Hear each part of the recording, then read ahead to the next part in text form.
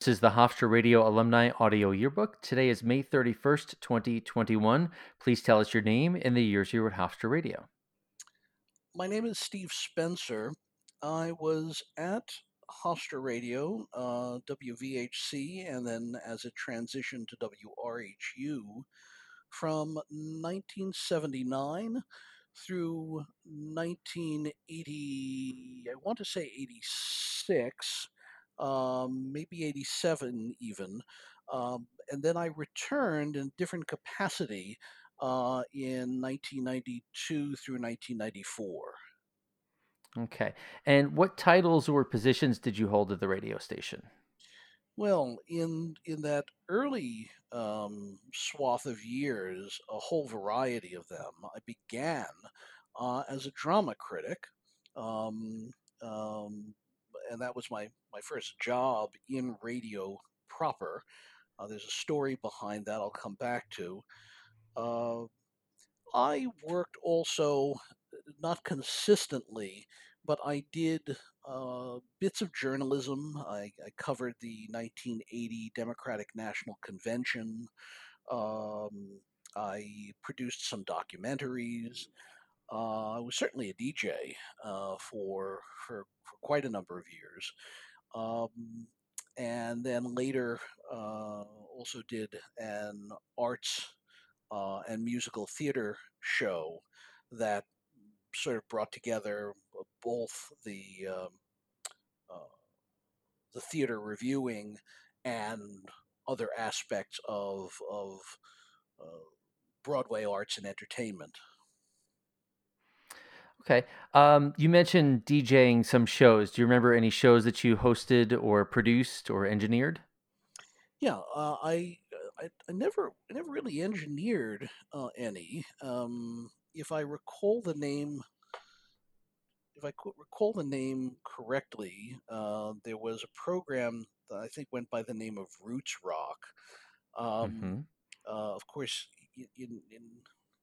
I've spent a lot of years since Hofstra in radio, and since learned that an awful lot of the names we give to programs, particularly music DJ programs, mean absolutely nothing to the audience at all. It's just sort of an internal thing that we call it, and nobody ever seems to remember it.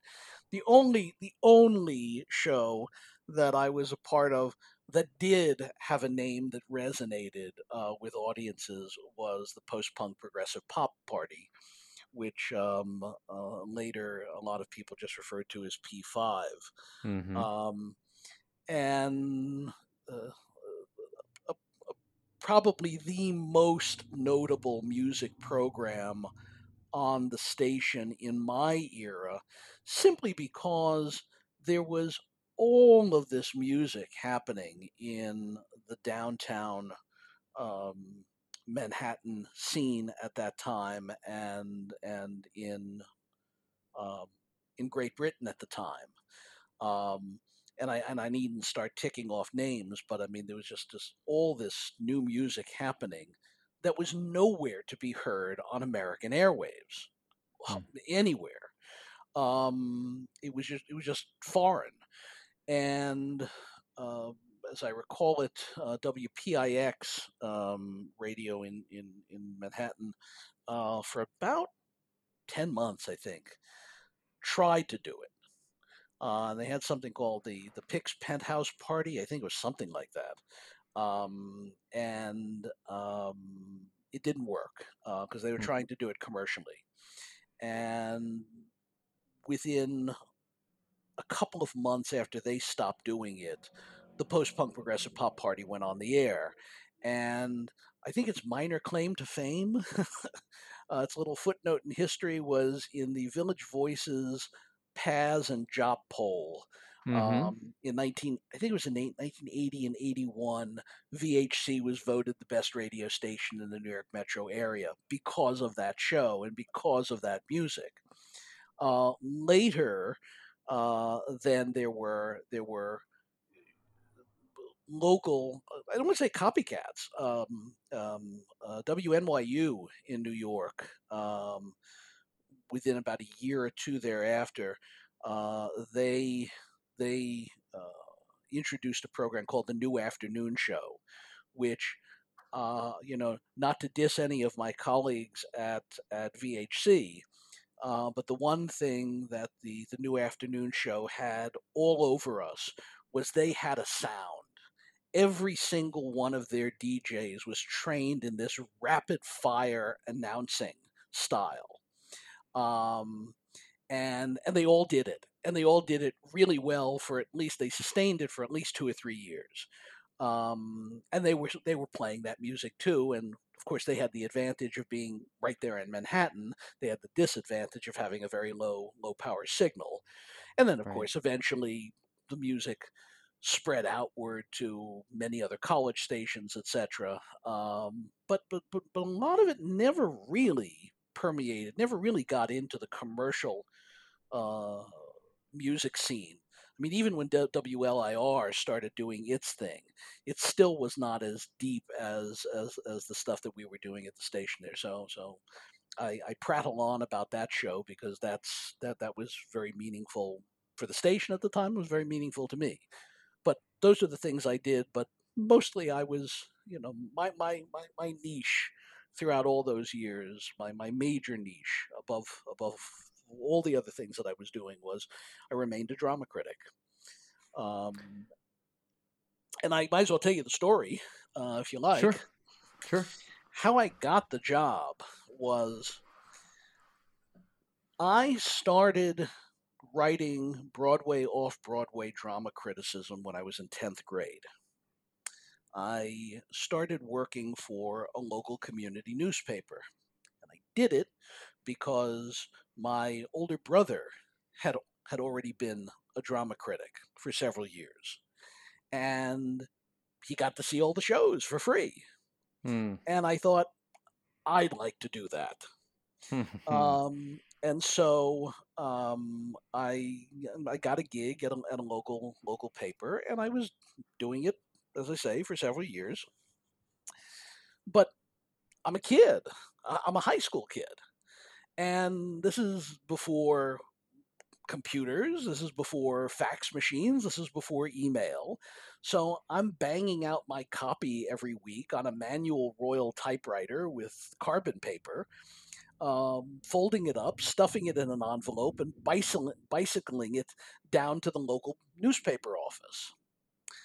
So when I got into Hofstra, I thought, well, I've been doing this for several years. Maybe I can save myself some of the logistical hassle and write for the college newspaper. Mm-hmm.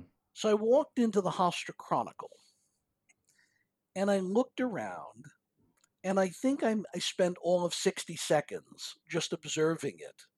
And I thought to myself, this is not the place for me because it just felt like a step backwards.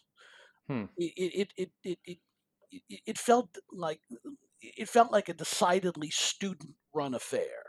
And I was already working for, semi professional press. And so I thought to myself, well, I like radio, I listen to lots of radio, and I know that the campus has a radio station. Maybe I could work at the radio station. So I walked over to Memorial Hall, where the offices of the station then were, the station itself being on the other side of campus in the basement of the little theater. And I went up the stairs, and those who remember that office, it was this big, long rectangle of an office. Hmm. And I opened the door, and all of the desks are facing inward towards they're lining the windows on either side of the length of the rectangle, but they're all faced inward towards the center of the floor. And at the very end of when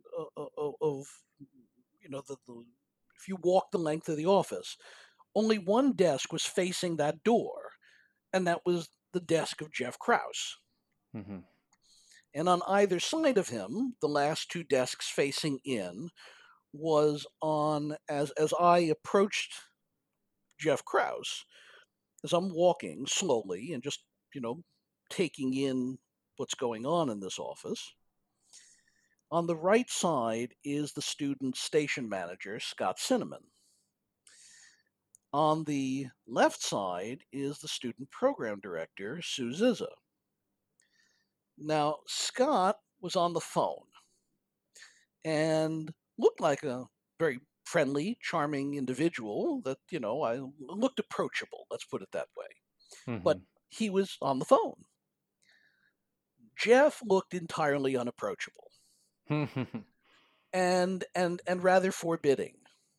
And he was sitting behind his desk, pipe in mouth, long before the days when smoking was banned in offices. And he's doing whatever he's doing, but I just thought, no, I don't think I can talk to him. And so I walked up to Sue's desk, and she was, doing some paperwork or something. But I walked over, and I stood there for a half a moment, and she looked up, and she said, "Can I help you?" And I said, and I extended a hand. And I said, "Hi, I'm Steve Spencer. I'd like to be your new drama critic." And she looked up, and she cocked her head, and she said, "Huh, never had a drama critic before. Sure, why not?" And that's how I got my first job in radio. Uh, so They should uh, all be so easy, right? well, it should all be so easy, but it was great. It was great. It was and a very welcoming place. So so that's how I, I began. I'm curious, when you were doing your criticism, did you have a pen name, an on-air name, or was it just? Did you ever have a radio persona, or did you just use your own name? Just use my own name, Steve Spencer. Okay.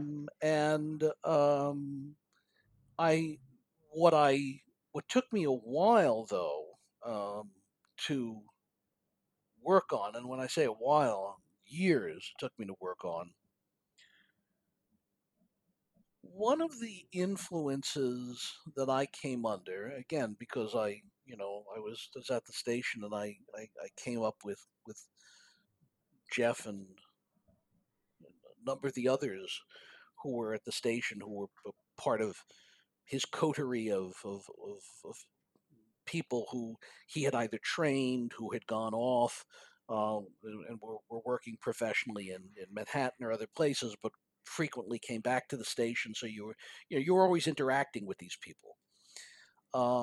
Was I had a much more formal style, uh, of reading copy and announcing, um, that took me a long time to, choose my words carefully, because I don't want to diss it. It's a style, but to lose it, Hmm. because I've spent, I wound up spending a career in public broadcasting, where the style is generally much more conversational. Um, um, Sometimes in the NPR world, we call it conversation plus, which is be natural, talk naturally. But of course, when you talk naturally, people go or. So it's conversation plus. It's talking like a normal human being, the way you normally are, just without all those normal pauses and uh, um, uh, gaps that we leave in actual normal conversation. And it took me a while to just become me rather than Mr. Microphone. Hmm. So what you get to the station, you introduce yourself to Sue, say I want to be your drama critic. Was there formal or informal training? I know you're alluding to working out your style and your on-air sound, but as you got there, did they say, well, we need to teach you how to do A, B, and C? Were there courses? Who maybe taught them, if there were courses? I know, because now I'm really digging back in my memory, because back in those days, if you were going to touch the equipment, if you were going to be behind a microphone and actually broadcasting yourself, not with the help of an engineer, you had to have an engineering license. Hmm. Um, and an FCC issued engineering license, and it wasn't hard to get, but you did need to go through a certain amount of training just to know how to handle the equipment, and what the rules were and all the rest of it. So yes, I recall that there was some amount of formal training to get an engineer's license. Um, I don't remember precisely when it came. If memory serves, I probably my earliest days on air probably was with the help of an engineer who would record my criticisms and then do whatever editing was necessary. Hmm. Um, and then later, I learned to do that all myself.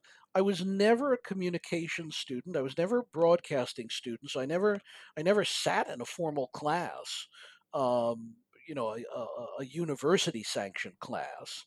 So everything that I learned was at the station with station people, um, and that would have included Jeff, and that also would have included the fact that Jeff had a studio in the basement of his home. So as one became closer to him, as I and others did, then we were often at the house. Mm. And often in the basement studios doing something or another. And if you weren't doing something or another, you were just hanging out and observing, him or the people he was working with doing what they were doing, and you were learning by osmosis. Um, so so the things that I learned was a lot of it was not really from, as I said, there was some formal training, but most of it was through observation. For example, Mm. um, I the first DJing shift that I had was on Friday nights from, I want to say, from 8 to 11 o'clock, something like that. Um, the shift was held by still a good buddy of mine, Chris Storr. And I must have spent 6 or 7 months every Friday night just riding shotgun, just sitting with him in the studio as he hosted the show. And so I watched what he did. He showed me how he filled out the program logs and the engineering logs, and took readings and et cetera, et cetera, et cetera. And I just that's the way I learned. And then Hmm. eventually, when he left that slot, I inherited it. And then I became the host of that. So again, I don't. There wasn't a lot of formal training. It came by, it was sort of on the job training. You learn because you had to. Okay. So you mentioned earlier that the office was upstairs in Memorial Hall towards the back of the building. Does that mean that that was the time period when the studios were in the little theater? Is that Yeah, that's correct. accurate?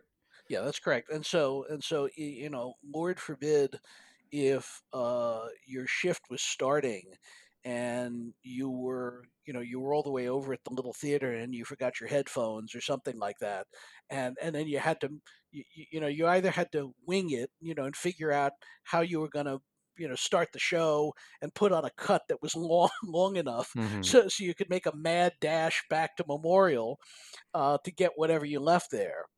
But yes, so the administrative offices were on one side, and the station was in the basement of the little theater. Yeah. Okay. About that time, I imagine a lot of people started as staff announcers, perhaps reading some news or PSA copy, things like that. But you mentioned that you were recording your drama critiques in advance. Do you remember if that was the first time you were on the air, or were you live on the air? And what was the process of doing either? I I I honestly cannot remember the very first criticism I did on air. Hmm. What I can tell you is I would sincerely doubt that I would have done it live, or that they even would have let me do it live right out of the bat, because Hmm. I had no experience of being on the air. I had no experience being behind a microphone.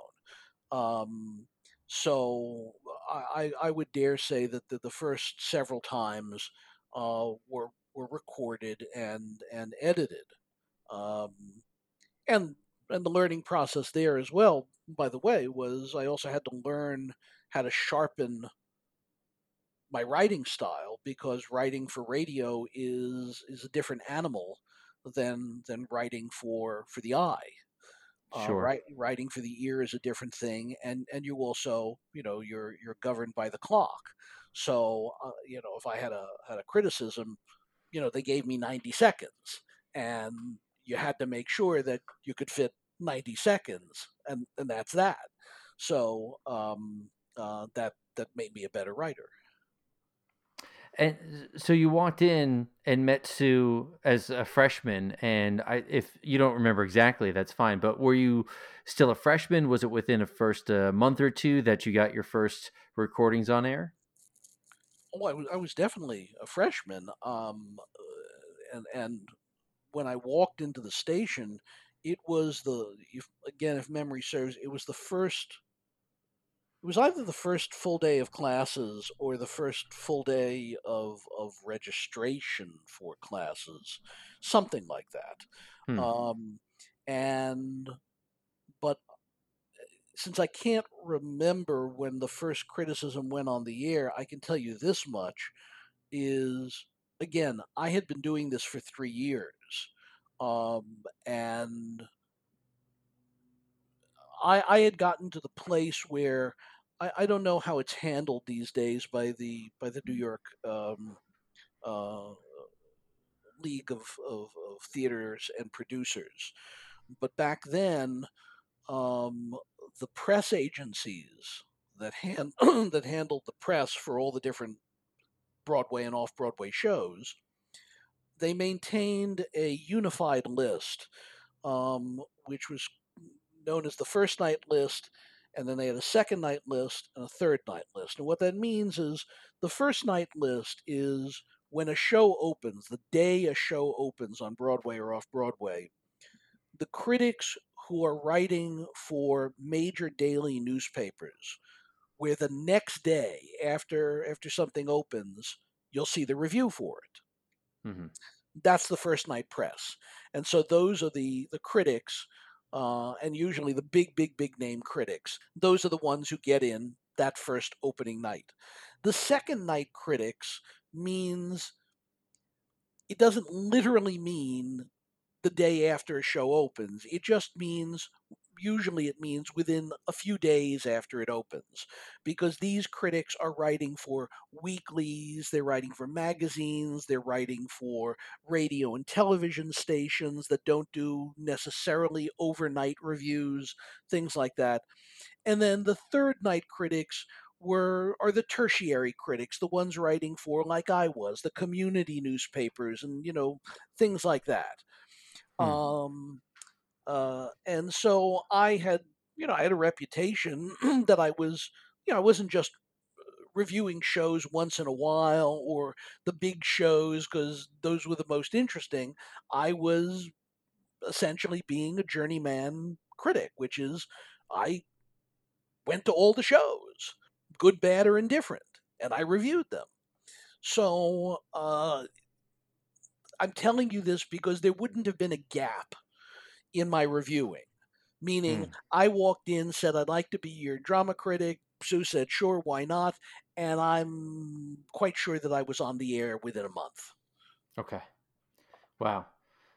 That's that's impressive. So, did you again, without being specific about dates, do you recall a time where you felt comfortable doing these things in radio terms, or felt comfortable at the station? Was it for some people it's right away, for other people it takes a little bit longer? When did you get a sense of being comfortable, of being accepted, of being uh, cognizant that this was a place you wanted to spend, a lot of time?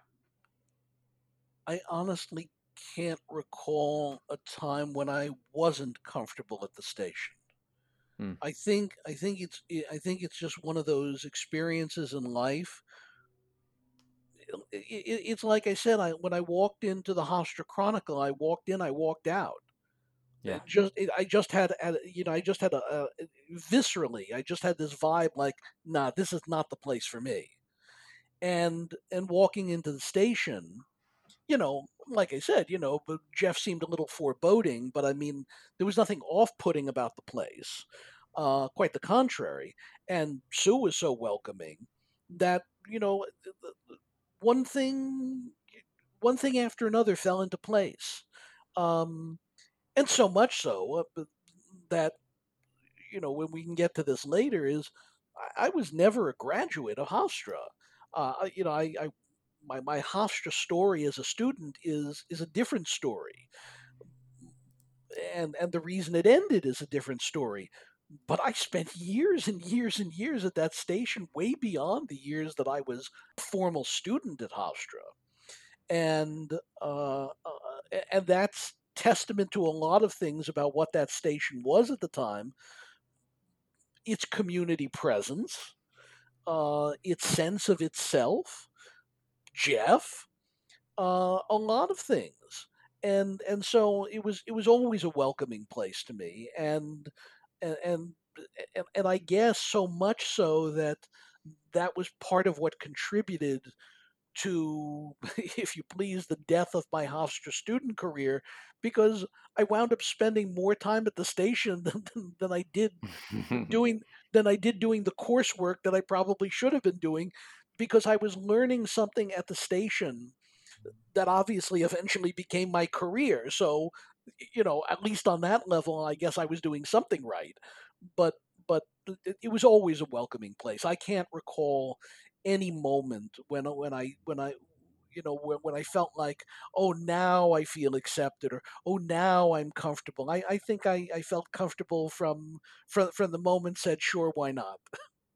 You've mentioned a number of people: Jeff Krause, Sue Zizza, Scott Cinnamon, Chris Stores. Who are the people who were helpful as you were getting started? Who were the people who gave you a guiding hand and said, "Try this, try that," or just invited you in and said, "Let's see what you can do"?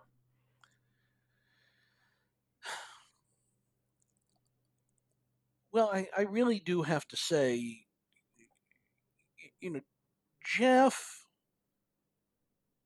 I don't want to carve Jeff into granite.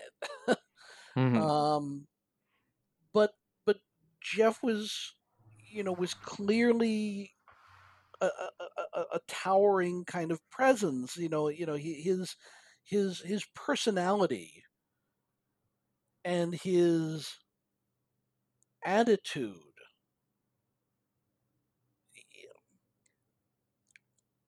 I can barely put it into words. It's one of those things that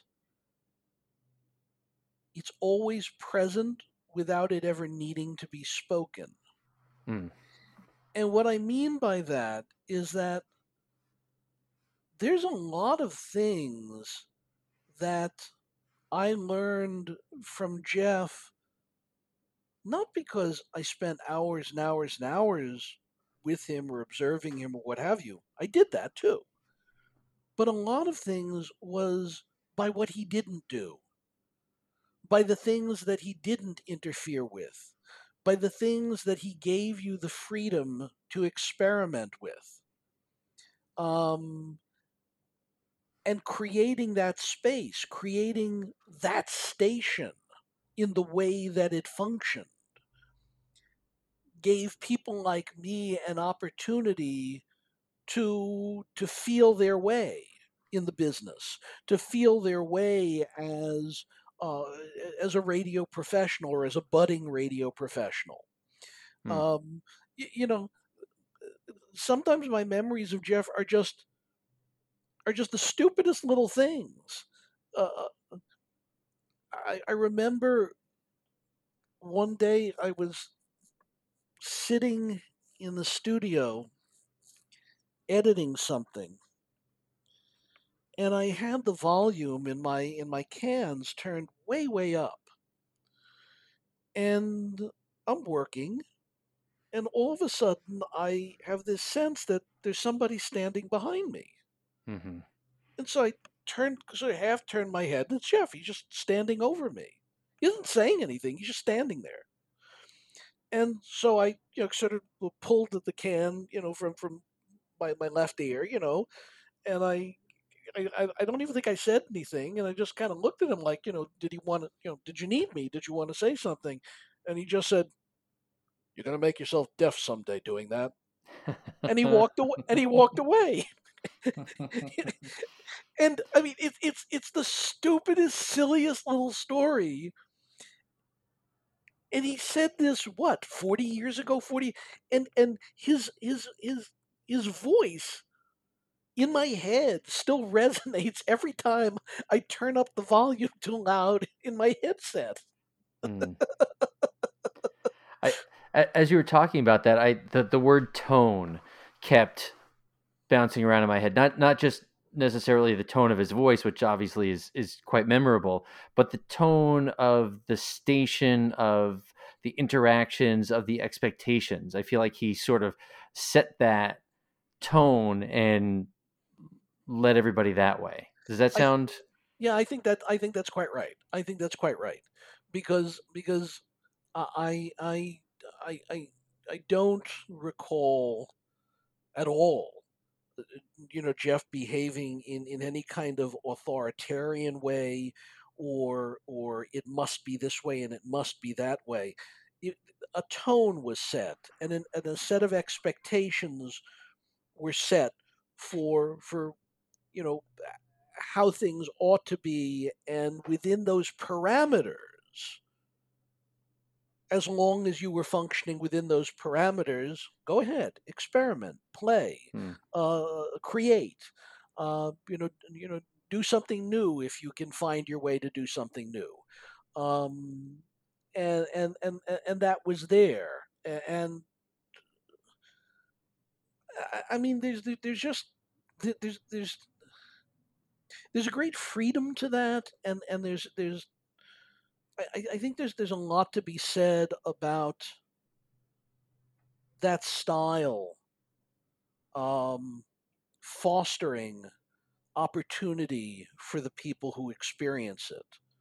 And I'm not just talking about at that station or Jeff and that moment. Hmm. I'm talking about in any business. I think that there's a lot to be said for you know for functioning in those relative ways that gives people an opportunity to branch out where their creativity is best able to flourish. Because something as I told you, one of the things that I learned later on was, oh, I don't have to be like Jeff.